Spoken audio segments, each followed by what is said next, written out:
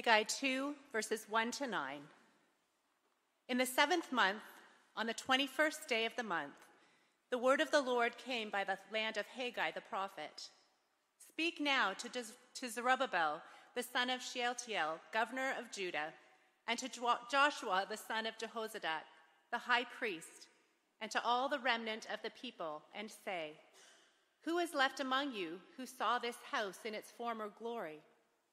How do you see it now? Is it not as nothing in your eyes? Yet now be strong, O Zerubbabel, declares the Lord. Be strong, O Joshua, son of Jehozadak, the high priest. Be strong, all you people of the land, declares the Lord. Work, for I am with you, declares the Lord of hosts, according to the covenant that I made with you when you came out of Egypt. My spirit remains in your midst. Fear not. For thus says the Lord of hosts, yet once more, in a little while, I will shake the heavens and the earth and the sea and the dry land, and I will shake all nations, so that the treasures of all nations shall come in, and I will fill this house with glory, says the Lord of hosts. The silver is mine, and the gold is mine, declares the Lord of hosts.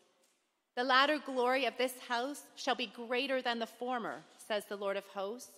And in this place I will give peace, declares the Lord of hosts. The word of the Lord.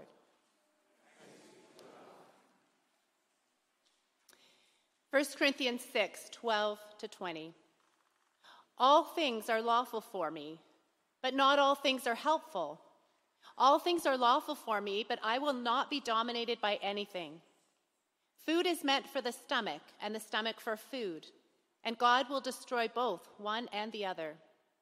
The body is not meant for sexual immorality, but for the Lord, and the Lord for the body. And God raised the Lord and will also raise us up by his power. Do you not know that your bodies are members of Christ? Shall I then take the members of Christ and make them members of a prostitute? Never. Or do you not know that anyone who is joined to a prostitute becomes one body with that person? For, as it is written, the two will become one flesh. But anyone who is joined to the Lord becomes one spirit with him. Flee from sexual immorality. Every other sin a person commits is outside the body, but the sexually immoral person sins against their own body. Or do you not know that your body is a temple of the Holy Spirit within you, whom you have from God? You are not your own, for you were bought with a price, so glorify God in your body. The word of the Lord. Let's now stand as Chris reads for us our gospel reading.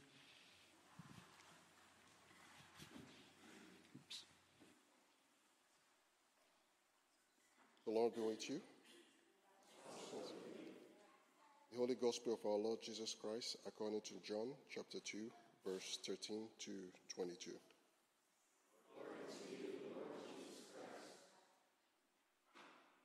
The Passover of the Jews was at hand, and Jesus went up to Jerusalem. In the temple he found those who were selling oxen and sheep and pigeons, and the money changers sitting there. And making a whip of cords, he drove them all out of the temple with the sheep and oxen. And he poured out the coins of the money changers and overturned their tables. And he told those who sold the pigeons, "Take these things away. Do not make my Father's house a house of trade." His disciples remembered that it was written, "Zeal for your house will consume me." So the Jews said to him, "What sign do you show us for doing these things?" Jesus answered them, "Destroy this temple, and in 3 days I will raise it up." The Jews then said, "It has taken 46 years to build this temple, and will you raise it up in 3 days?" But he was speaking about the temple of his body. When therefore he was raised from the dead, his disciples remembered that he had said this, and they believed the scriptures and the word that Jesus had spoken. The Gospel of Christ. Praise to you, Lord Jesus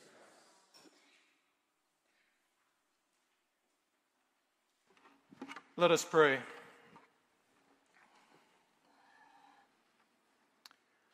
living, eternal, and ever-speaking Word, may your words not be hindered by my own, and may your words find among us listening ears and receptive hearts.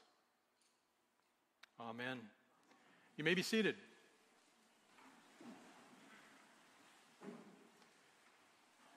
So last week, Orvin so ably introduced us to our summer sermon series on some of the post-exilic minor prophets and to the book of Haggai specifically. So in Haggai, I think he must have been an introvert because we've only got 2 short chapters. He didn't have a lot to say, or at least not a lot of what he said was recorded. But we have 2 very brief chapters written at a very specific moment in time to a specific group of people, the leaders of whom are named more than once, for a very specific task, that is, the rebuilding of the temple. My question is, can we here in Toronto or elsewhere if you're online, some 2,500 years later, appropriate something from this brief text that will have some kind of a benefit in our lives without doing violence to the original intent of the text? Or, another way, is it possible for God to speak through the prophet to the remnant in Jerusalem and to us today with the same words? Maybe you've never thought that question before. Well, I believe it is possible. But to do that, let's start with the end of our reading from Haggai and talk about the dwelling place of God. Our last verse, verse 9 says, "The latter glory of this house shall be greater than the former." The former house, of course, is the first temple built by Solomon around 1000 BC. The details of its construction and the beauty of those details is recounted in 1 Kings chapters 6 through 9. That temple was destroyed in 586 by the Babylonian Emperor Nebuchadnezzar when his forces conquered Jerusalem, and many were taken into captivity, the period of what is known as the Babylonian captivity. The second temple, whose restoration was begun here in our reading in the time of Haggai in 520 BC, completed about 5 years later, maybe 515, was but a shadow of the glory of the first. Even the grand restoration and expansion under King Herod in the years before Jesus' birth, and referred to in our gospel reading, did not measure up to the grandeur of Solomon's temple. Interestingly enough, in light of this phrase in Haggai, that the latter glory would be greater than the first, some Jewish scholars have believed that there will be a third temple that will be even more glorious than Solomon's temple. But as Orvin pointed out last week, and as is read in our gospel reading, Jesus redefined the temple, didn't he? He redefined the dwelling place of God. In John chapter 2, he said, "Destroy this temple, and in 3 days I will raise it up." He was referring to his own death and resurrection. He referred to himself as the temple or the dwelling place of God. This was a cryptic hint that the dwelling place of God on earth was changing. The writers to the epistles, and particularly the Apostle Paul, run with this image and make repeated reference to the followers of Jesus as the temple or the dwelling place of God.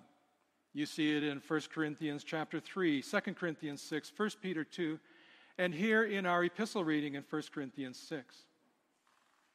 In this particular passage, Paul is addressing problems he sees in the Corinthian church. In the larger context, he's dealing with inappropriate and unhealthy relationships with money, power, status, the relationships between people of different socioeconomic status, their relationship with food, with the larger pagan society, and more specifically, sexual relationships.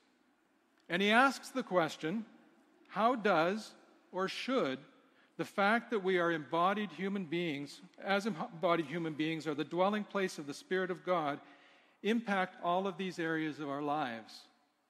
How do we glorify God with our bodies?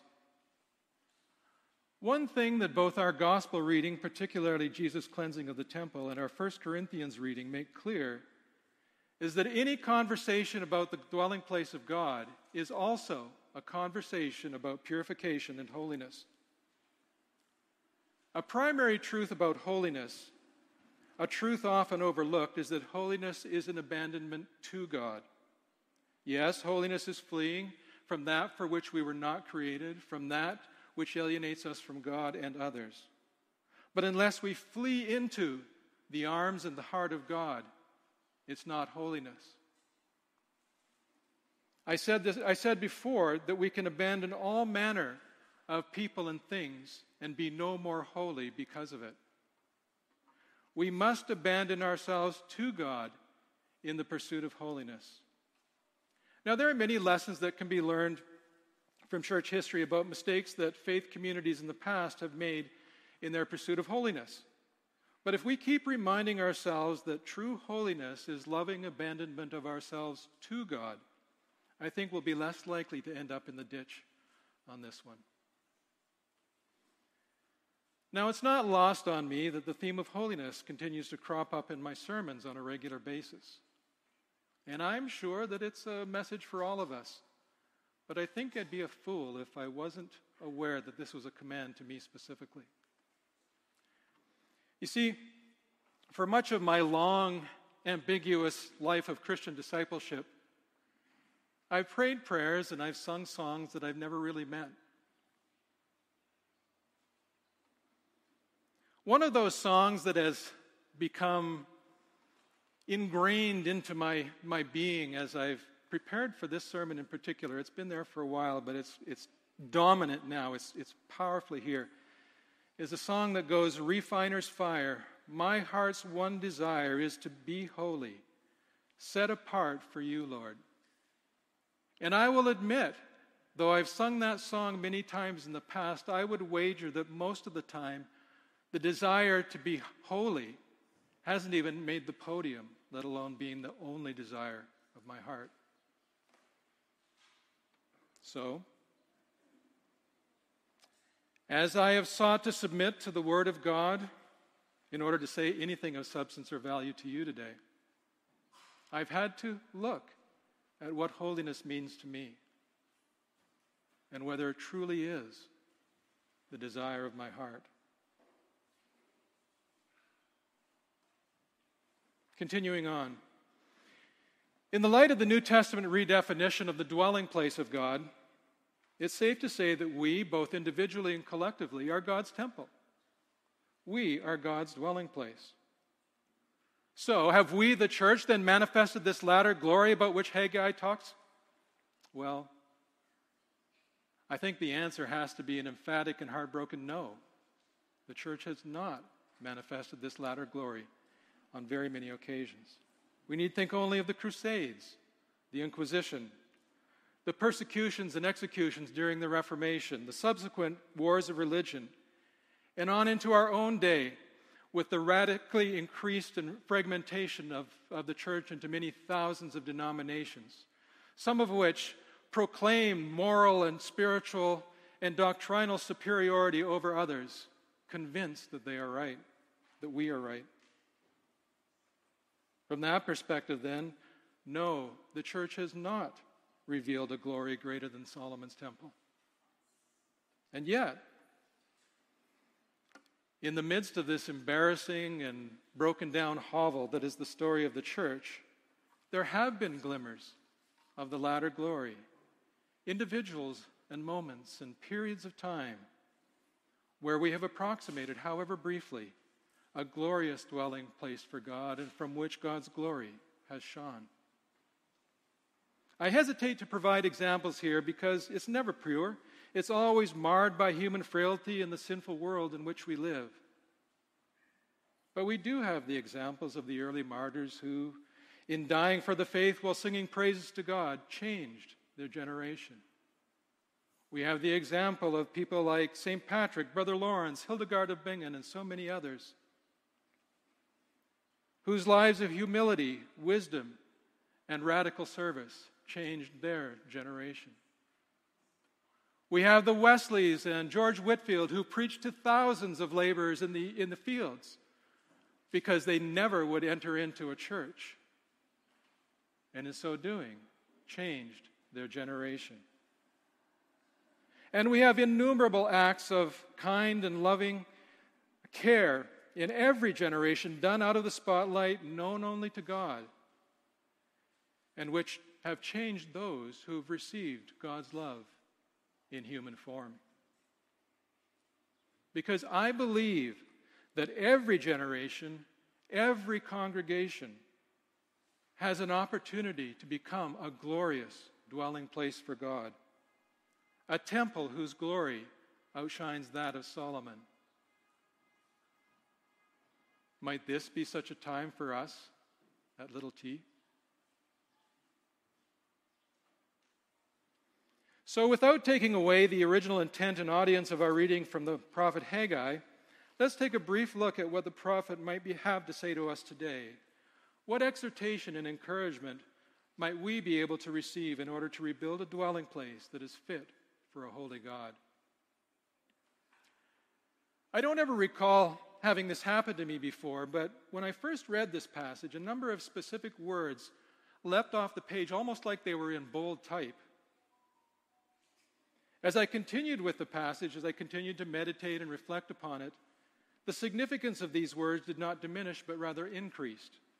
And so, as slow and dull as I am, I thought these must be important words. So these are the words that I share with you this morning.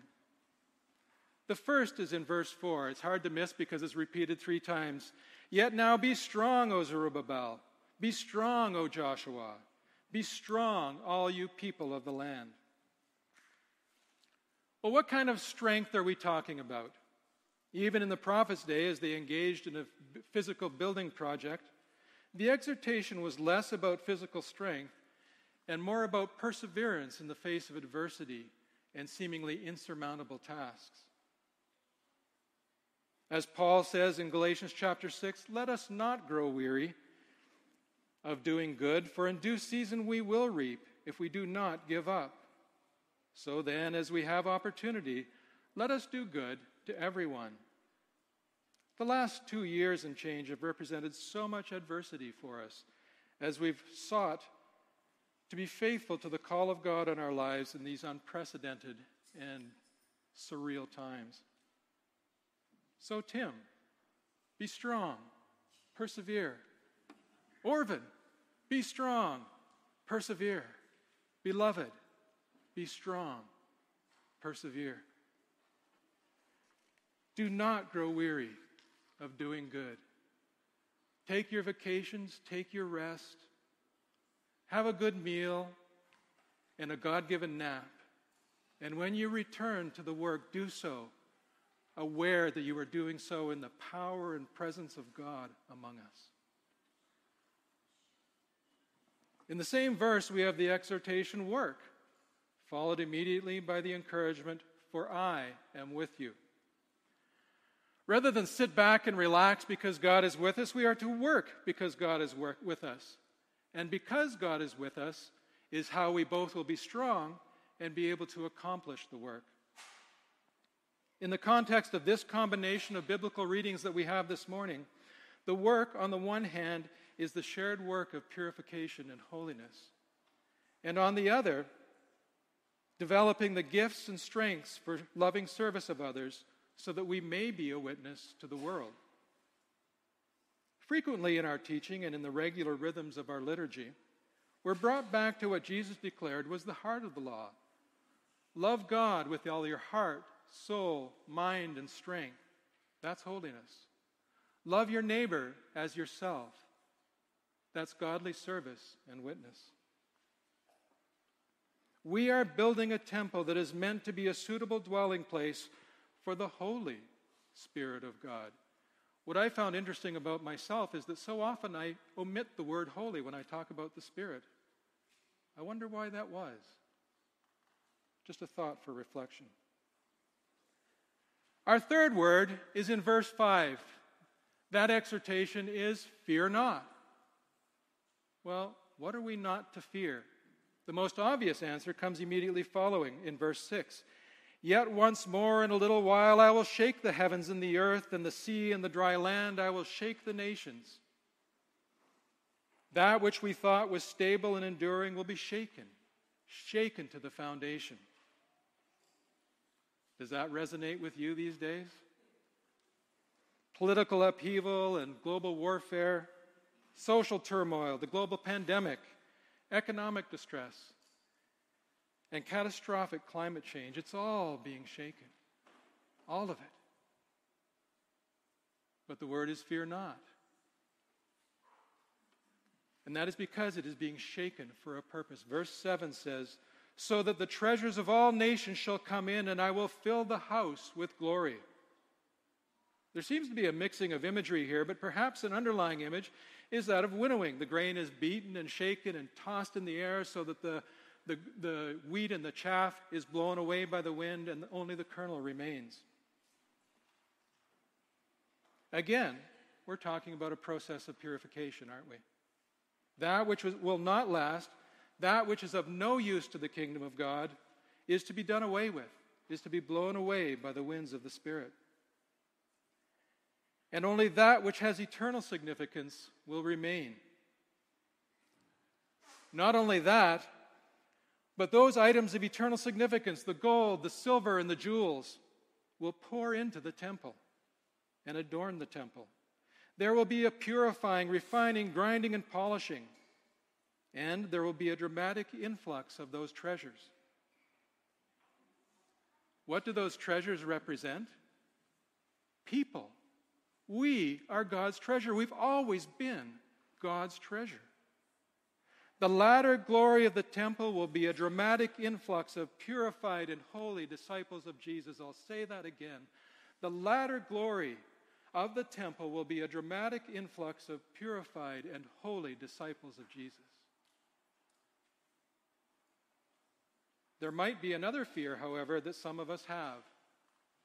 And that comes from the sentence immediately preceding, the encouragement not to fear.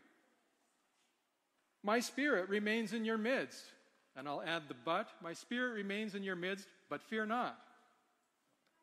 For those of us who like to be in control, those who like to know what to expect, who prefer a predictable course of action, those of us who prefer a safe and domestic religion to append to our life construct, the promise of the presence of the Holy Spirit may very well be a terrifying thing, because that is not what the Holy Spirit is about.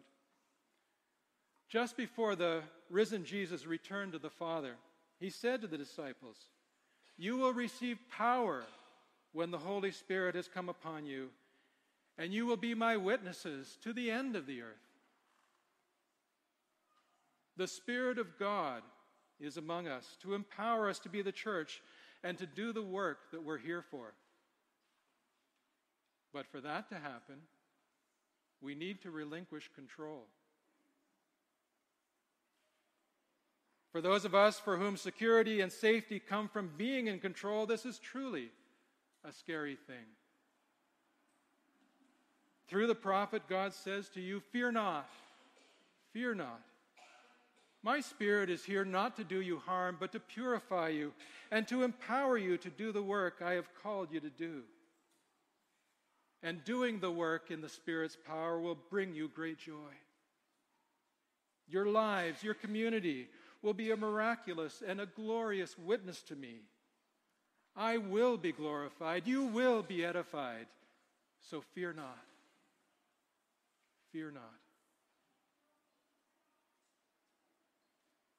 These, then, are a few of the broad brushstrokes of the latter glory of the temple, the dwelling place of God Almighty. Purification, a dramatic influx of treasure, and the presence and power of the Spirit to bring these things about. So be strong. Work. Fear not. Let us welcome and embrace this latter glory that is being offered to our generation. Amen.